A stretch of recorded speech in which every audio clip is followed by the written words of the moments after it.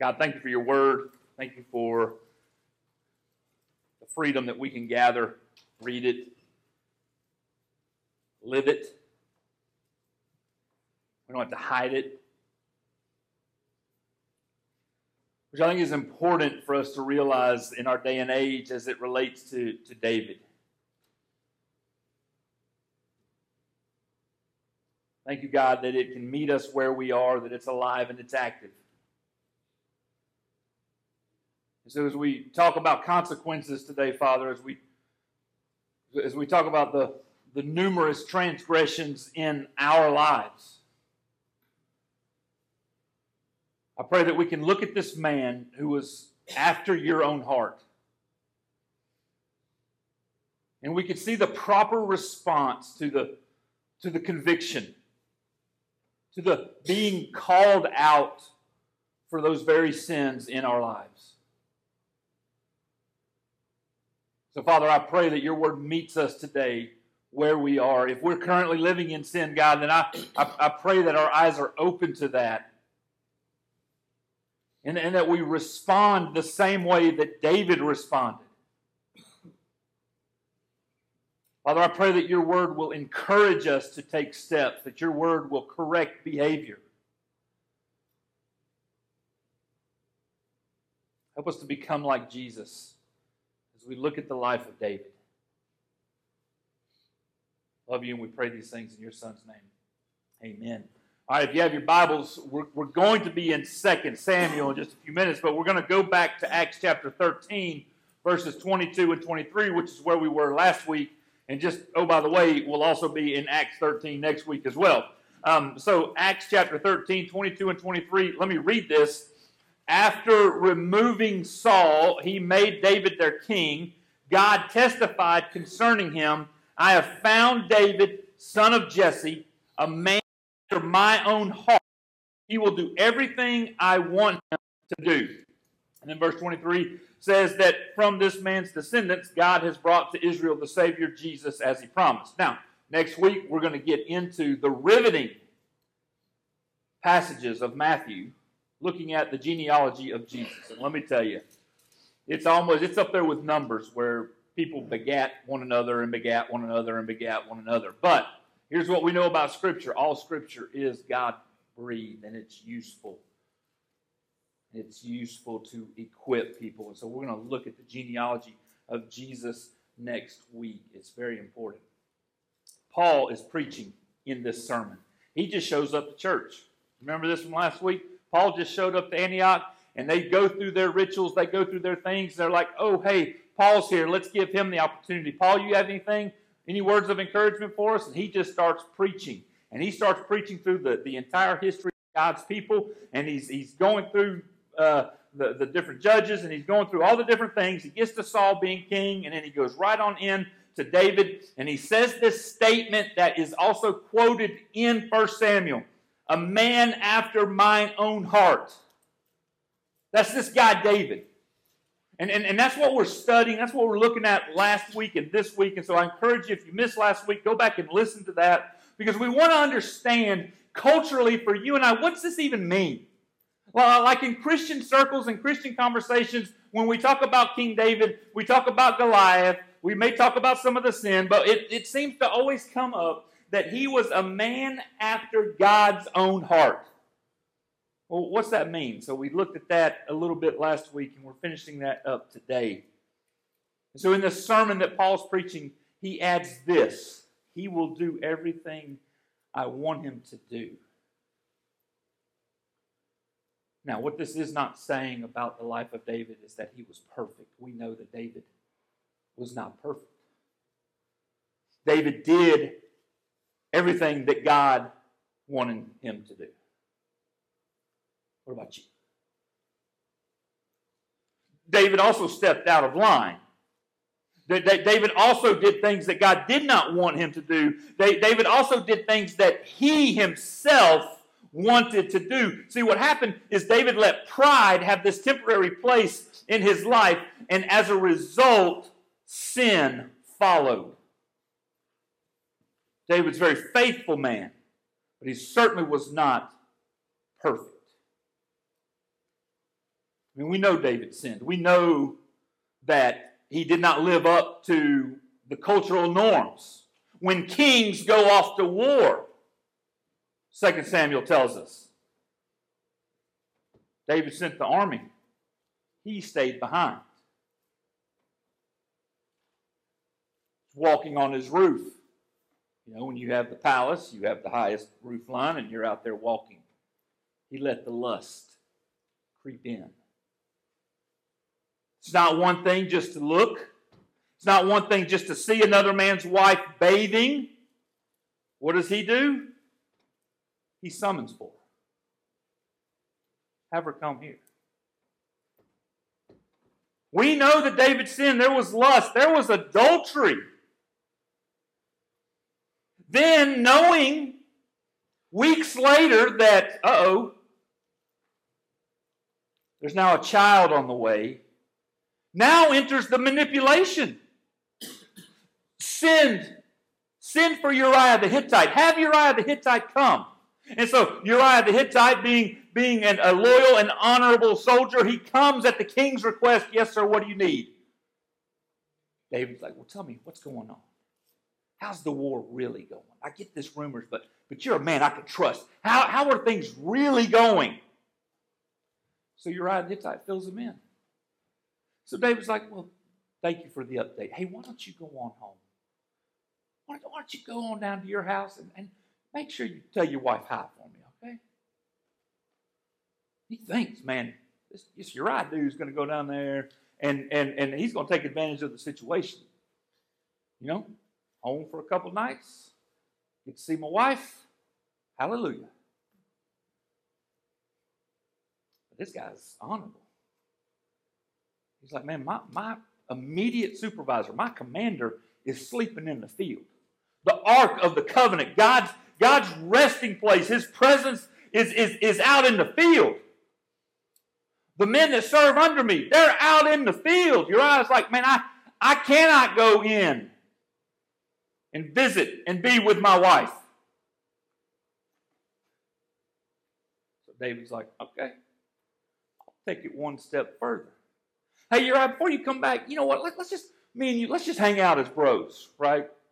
I hate that term. Don't even know why I used it. I can't stand it. Sorry. Let's just hang out, man. Let's just, me and you, we're buds.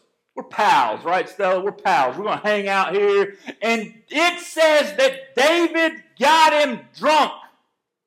Now have one more. Have one more.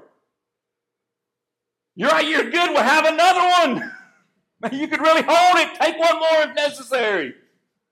It says that he got him drunk, and then he sent him back home. And even in this drunken stupor of a state that Uriah was in, he still did not go in. And so this low-life scumbag David says, okay, I'm going to write a letter to the field commander.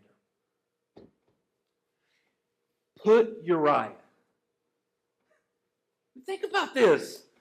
Put Uriah at the front line of the fiercest place of battle and then pull back and don't tell him. And oh, by the way, I'm going to write this letter. Uriah, I'm going to need you to deliver this to Joab, the field commander, by the way. He made Uriah carry his very death sentence.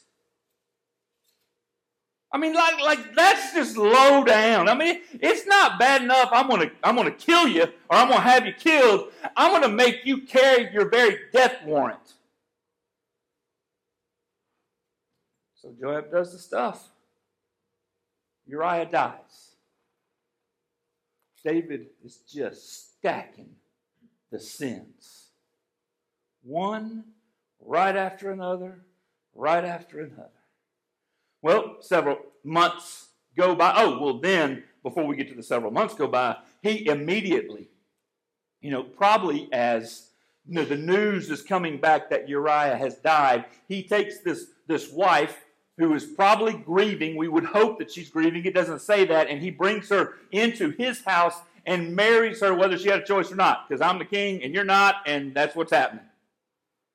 And now several months go by, and Bathsheba gives birth to a son. And in David's mind, everything's okay. We've all been at that place. I'm not saying we've done all the same things that David did, but we have been at that place right there where we've lived it and we've escaped it, and we're like, phew, everything's okay. No one knows. Uriah's dead. Bathsheba's in my house. She doesn't know that I had him killed. Joab knows that I had him killed, but he doesn't know the rest of the story over here. And so there's a few people that know all the pieces, but everybody, it's all good. I escaped it. David was content to live with his secret. But here's the biblical truth. Every thought you have, every word you speak, every deed you perform is seen by God Almighty. And that is certainly true with his appointed King David. David thinks I'm good. 2 Samuel chapter 12, we're going to read the entire chapter. There's a lot here. We want to look and see how David handled the consequences of sin. As we know, he gets called on it. But what happens next? 2 Samuel 12, the Lord sent Nathan to David. When he came to him, he said, there were two men in a certain town, one rich, the other poor. The rich man had a very large number of sheep and cattle, but the poor man had nothing except one little ewe lamb he had bought. He raised it, and it grew up with him and his children. It shared his food, drank from his cup, and even slept in his arms. It was like a daughter to him, right there. Okay, you see it. You people that are fanatical, the first ones to be fanatical about your pets. This guy right here is bringing a lamb into his house, and he's treating it like his daughter. My daughter says, well, you treat me like a lamb. So you got issues too, Dad. Verse 4, now a traveler came to the rich man, but the rich man refrained from taking one of his own sheep or cattle to prepare a meal for the traveler who had come to him. Instead, he took the ewe lamb that belonged to the poor man and prepared it for the one who had come to him. David burned with anger against the man and said to Nathan, as surely as the Lord lives, the man who did this must die. He must pay for that lamb 4 times over because he did such a thing and had no pity. Then Nathan said to David, you are the man. This is what the Lord, the God of Israel, says. I anointed you king over Israel, and I delivered you from the hand of Saul. I gave your master's house to you, and your master's wives into your arms. I gave you all Israel and Judah. And if this had been too little, I would have given you even more. Why did you despise the word of the Lord by doing what is evil in his eyes? You struck down Uriah the Hittite with the sword and took his wife to be your own. You killed him with the sword of the Ammonites. Now, therefore, the sword will never depart from your house because you despised me and took the wife of Uriah the Hittite to be your own. This is what the Lord says. Out of your own household, I am going to bring calamity on you. Before your very eyes, I will take your wives and give them to one who is close to you, and he will sleep with your wives in broad daylight. You did it in secret, but I will do this thing in broad daylight before all Israel. Then David said to Nathan, I have sinned against the Lord. Nathan replied, the Lord has taken away your sin. You are not going to die. But because by doing this, you have shown utter contempt for the Lord, the son born to you will die.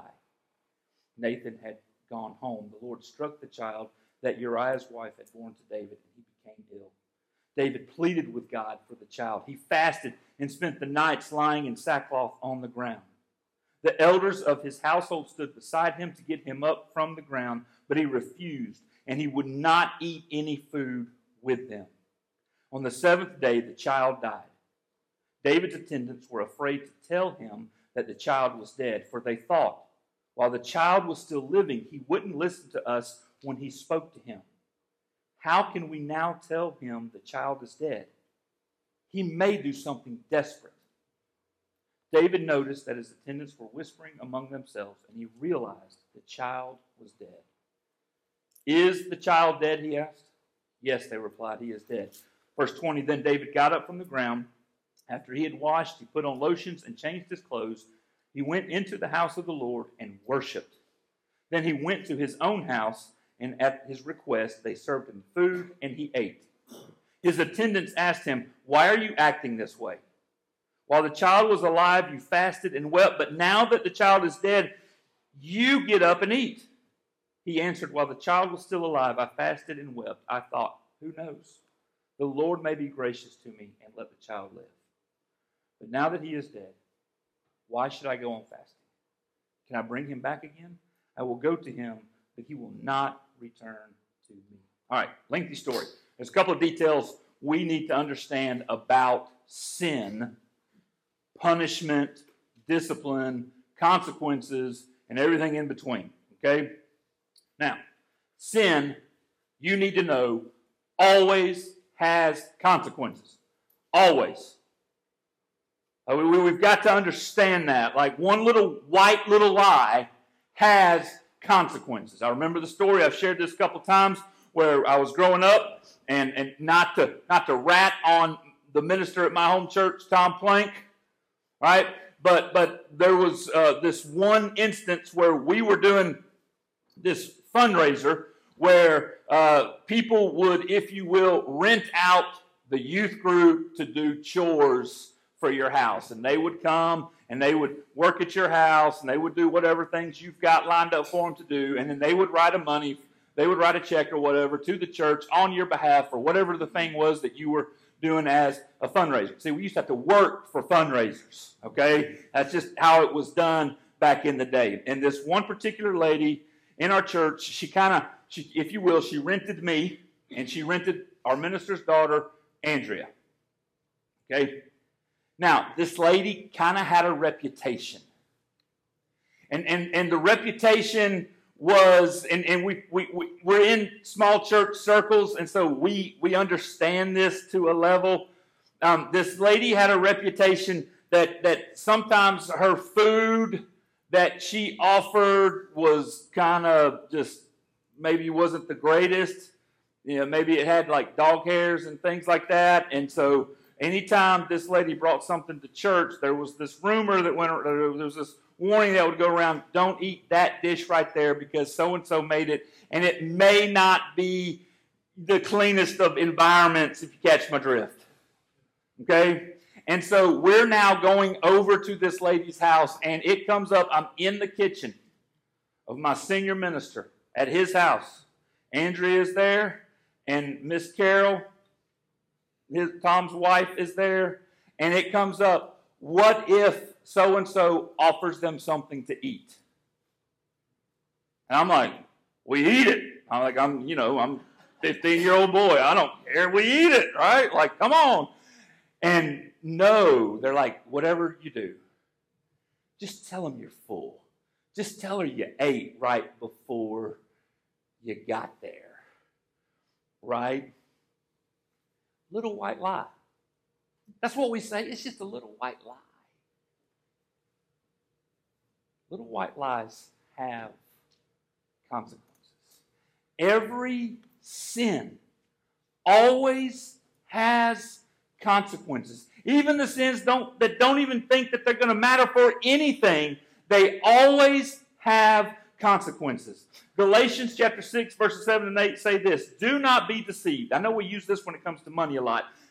God cannot be mocked. A man reaps what he sows. Whoever sows to please their flesh, from the flesh will reap destruction. Whoever sows to please the Spirit, from the Spirit will reap eternal life. Decisions or habits to sin are always made, whether you realize it or not, to please the flesh. to get out of something, to get into something, to please myself in some way, shape, or form, sin always is there to serve me and serve me only. Now, I may drag other people into it with me, and I may bring others along, but sin and choosing to sin and the habit of sin is all about pleasing me. And Galatians tells us right here, if you sow to please the flesh, if you make decisions to get that instant gratification in your life, the flesh will reap destruction. So with those decisions come destruction in some form or fashion. And it may not be immediate.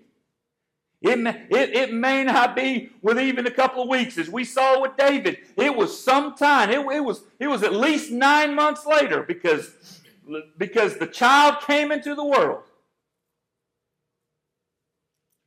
Decisions made from the flesh, destruction follows.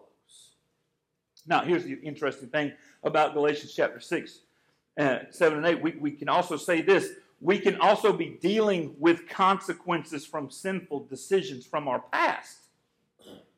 And we can be making God-honoring decisions that please the Spirit, which will reap eternal life.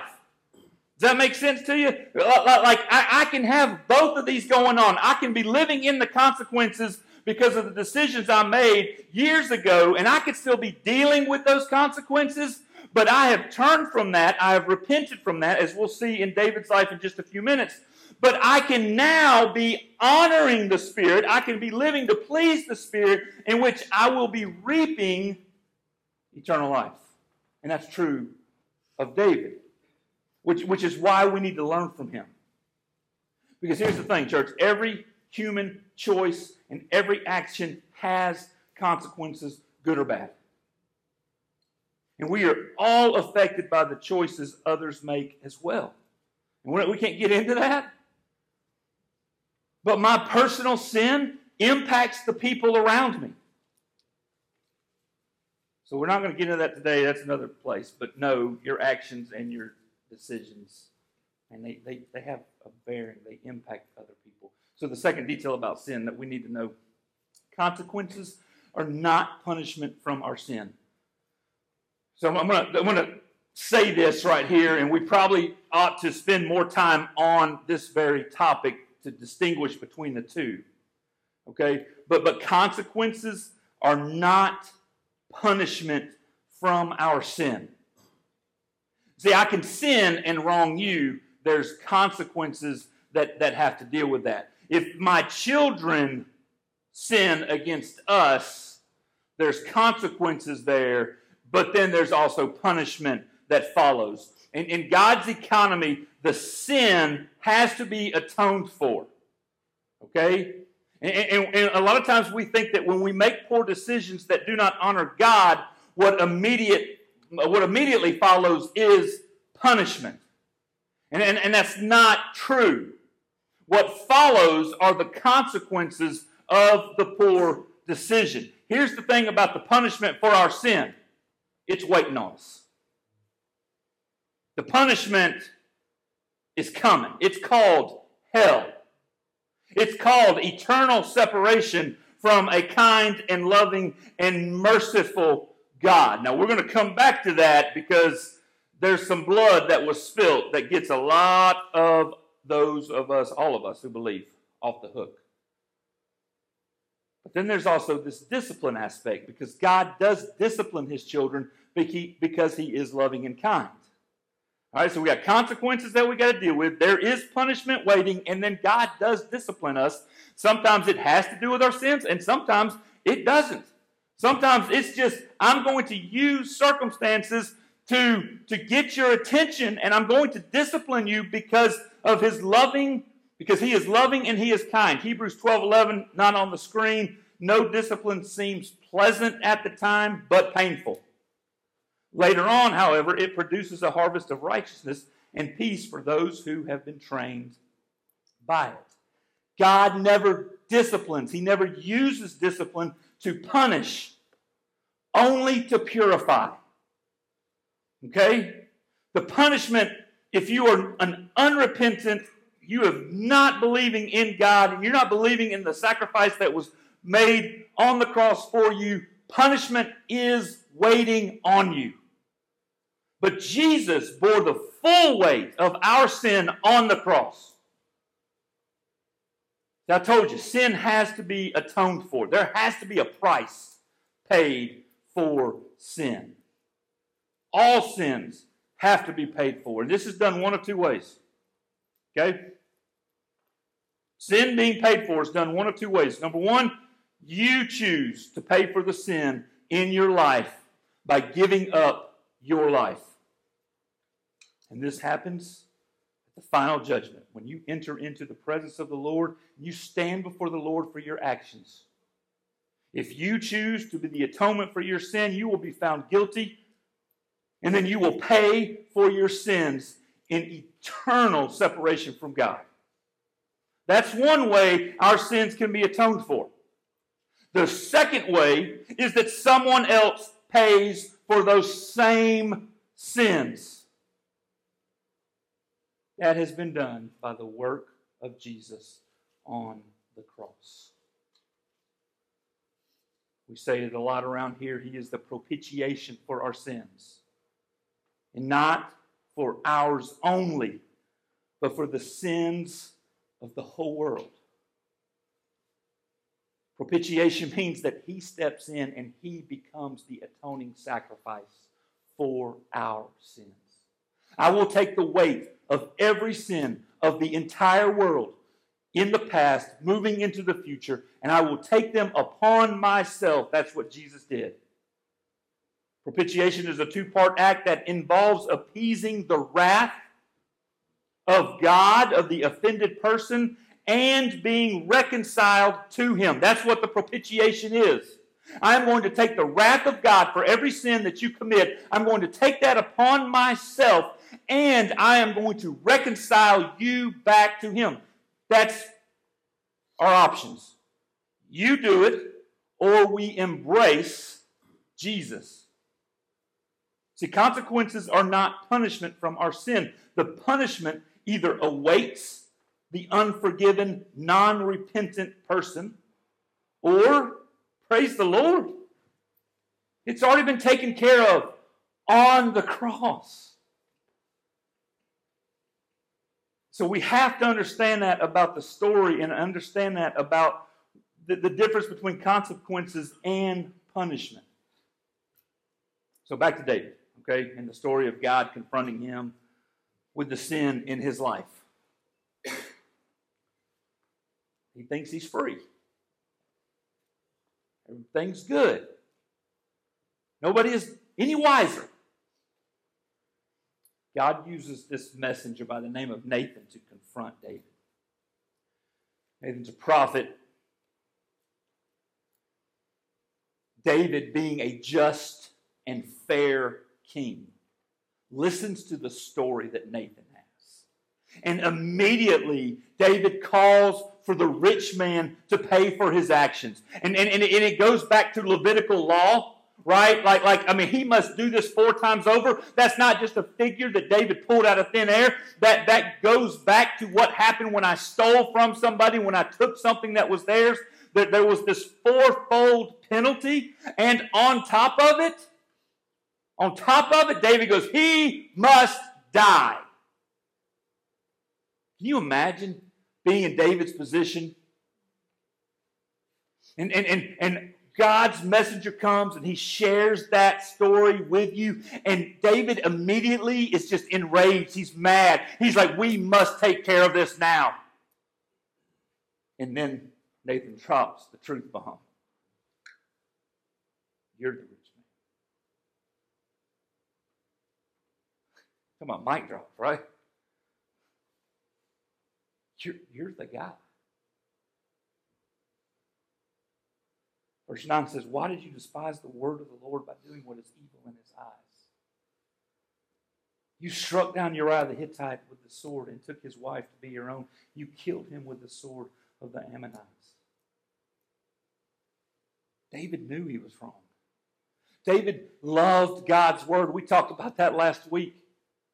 He knew that his actions were wrong and that he was stepping out of line. He despised, even if temporarily, the word of the Lord.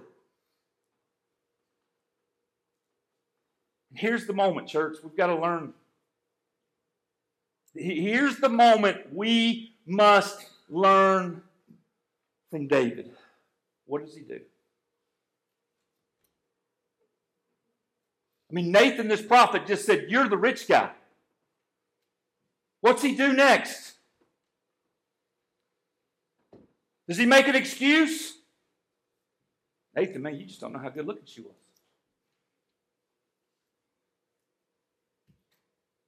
Does he justify his actions? Well, I'm king.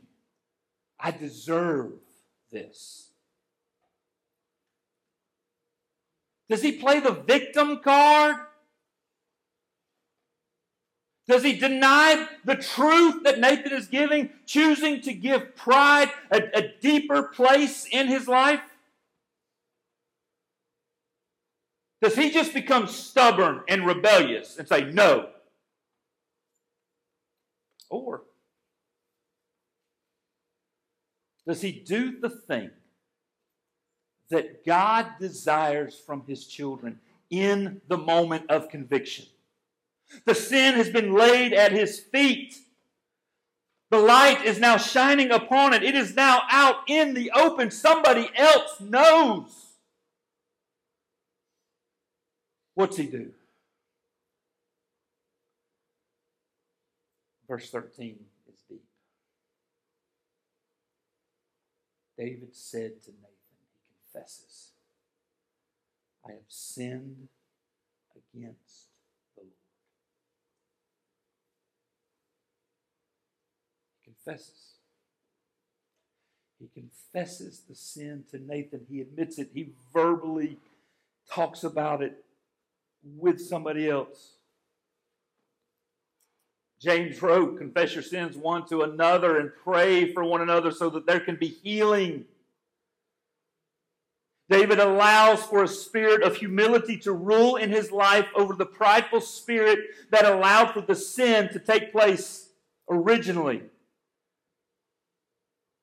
He allows for humility to enter in, to rule in this moment, in the moment of conviction, where we are confronted with wrongdoing. How do you respond? I mean, sometimes we just get caught. Got caught. And I'm just guilty because I got caught. How do you respond? And hopefully you have people in your life who can and will hold you accountable to the blind spots that you may have. And when they shed light on something and they bring it before you, how do you respond? It's not pleasant. I can tell you that right now. It's not pleasant at all. I remember the time Ed's here. I didn't like Ed for a while. You know why? Because we were sitting in this radical mentoring thing, men discipling men. We were doing this exercise where we're being vulnerable and transparent. And he called me out on something in front of other men. What a jerk that guy is. No. He loved me enough to reveal to me that there's this thing going on in your life that you may not be aware of, but all the rest of us see it. And it's not God honoring. Probably ought to check into it. It's not pleasant. It's not fun to hear the truth when the truth isn't flattering.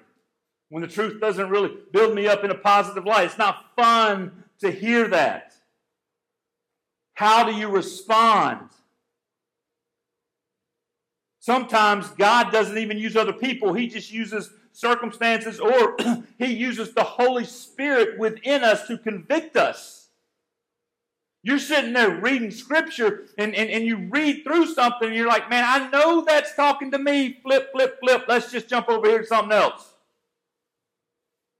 Or you're sitting there at night alone with your thoughts, and God's putting this thing on your heart where you know a thing, a behavior, or whatever is not God honoring. How do you respond? Do you make excuses? And do you justify your actions?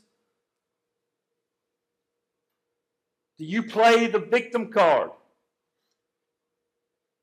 Do you deny the truth that the Holy Spirit is prompting in your life? Do you become stubborn and rebellious? I can say yes to every single one of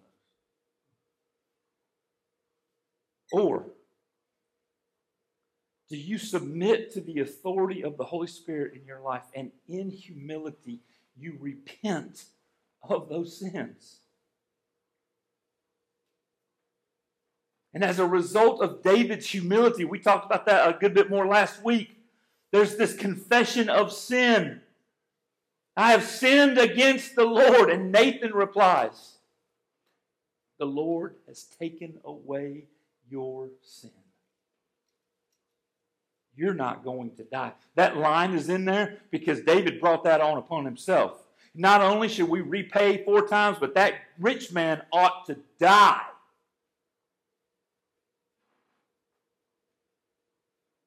Not so with you. The Lord has taken away your sin, and you're not going to die. I wish we had a lot of time to get into this, but what's cool about this reply from Nathan is the phrase, the statement, the Lord has taken away your sin. It has an interesting meaning in the Hebrew. It means to pass over. That's what it means. But sin is not passed over without blood sacrifice. As we saw in Exodus, as we see on the cross. The sin has been forgiven. But you know what? David still has to deal with the consequences.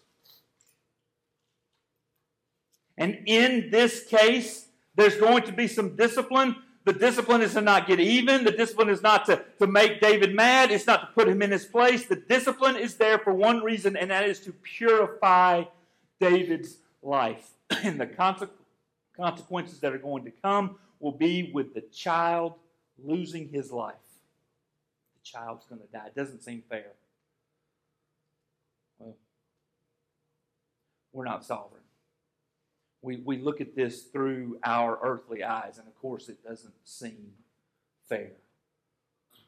But faith is trusting that God knows best. And so David is going to be disciplined. He has to live with the consequences. So how does David handle it? What's David do here? Well, he fasts. It says that he fasted for the days that the child was sick. Verse 16, David pleaded with God for the child. He fasted and he spent the nights lying in sackcloth on the ground.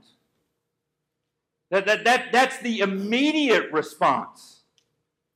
The immediate response is I have sinned against the Lord. There's going to be all these consequences, and we'll look at this briefly, but there's going to be 8 chapters of calamity and stuff in David's life.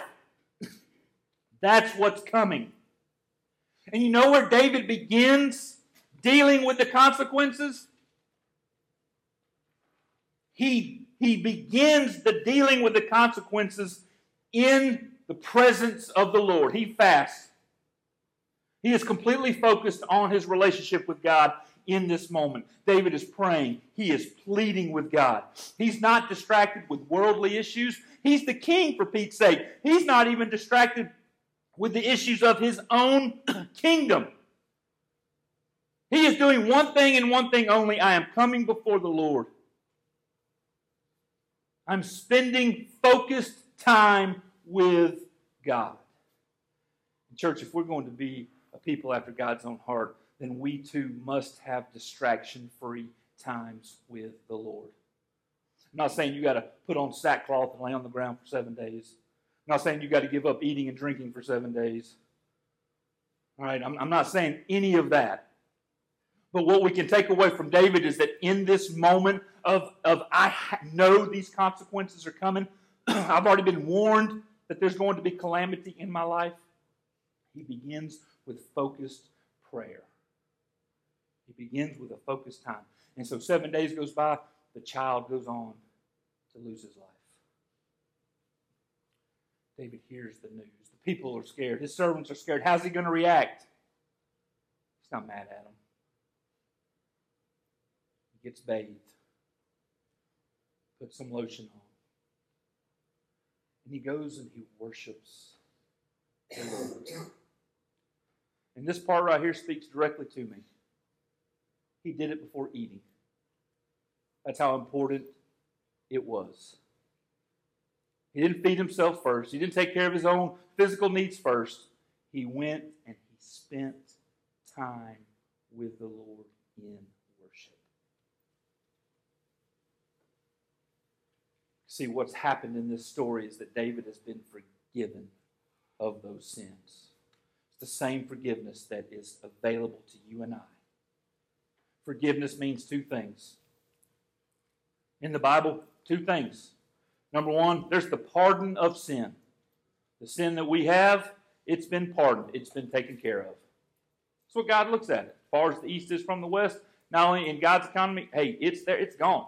Like it's not even there anymore. He forgets it. And then the second thing is the restoration of relationship. Yeah.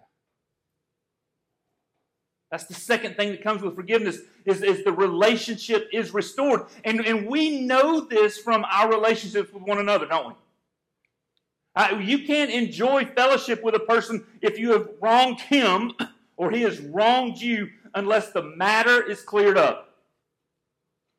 It says God's forgiveness removes the guilt. It removes the source of hostility, and fellowship is restored. So the child passes away. David gets up, he worships the Lord, and he returns to normal life. And he is a changed man. Now, the consequences are still there. There's still some things coming at him. And for the next 8 chapters of 2 Samuel, David's life is somewhat of a train wreck. I mean, it's one of those, man, let's just sit back and watch this thing unfold.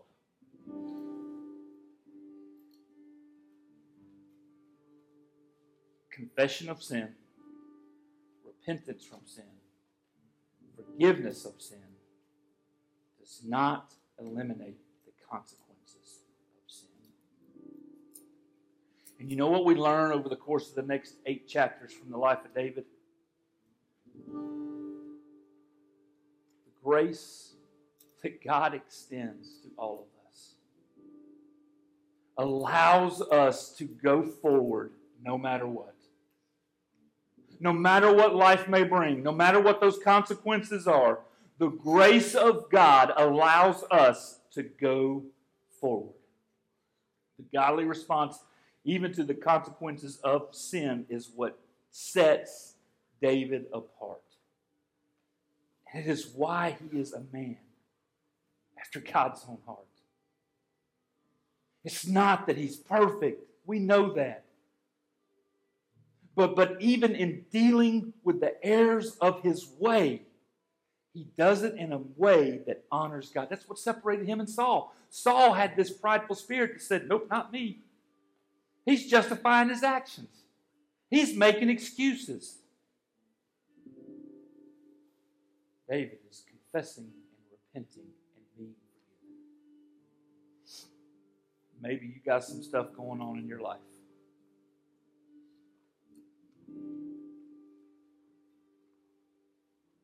And maybe you hear all this talk about sin and repentance, consequences and punishment.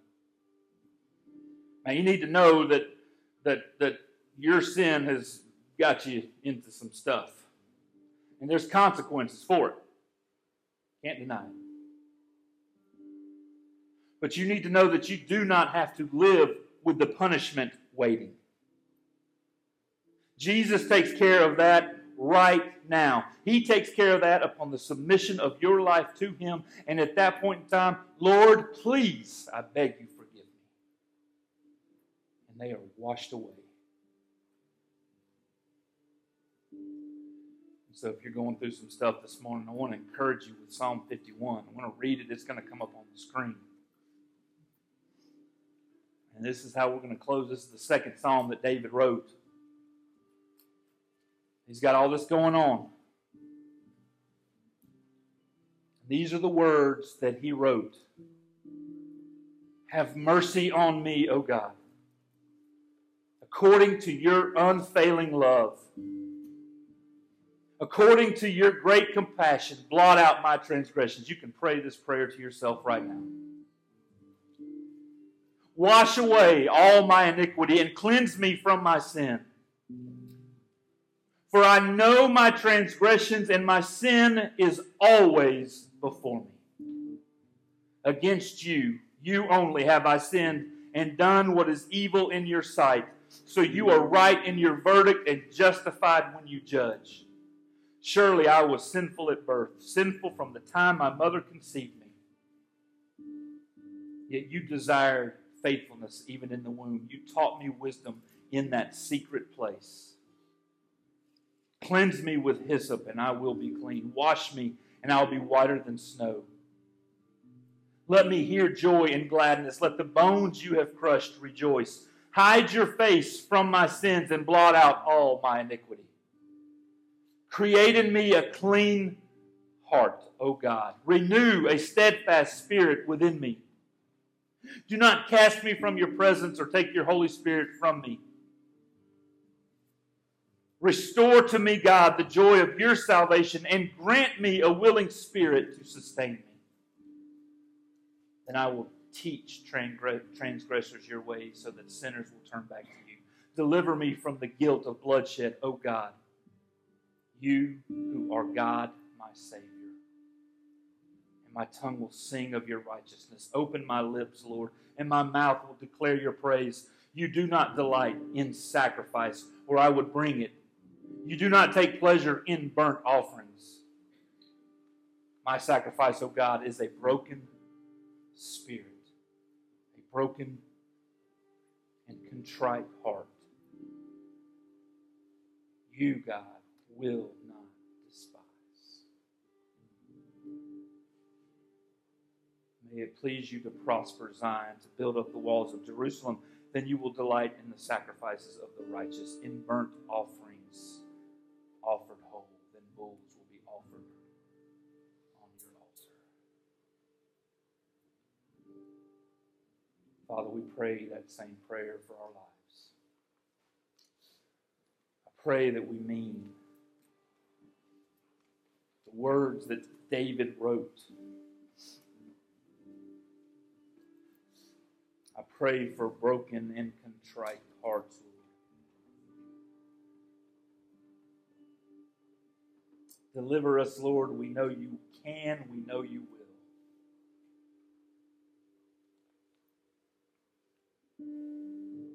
And we approach the conviction of the sin in our life with humility.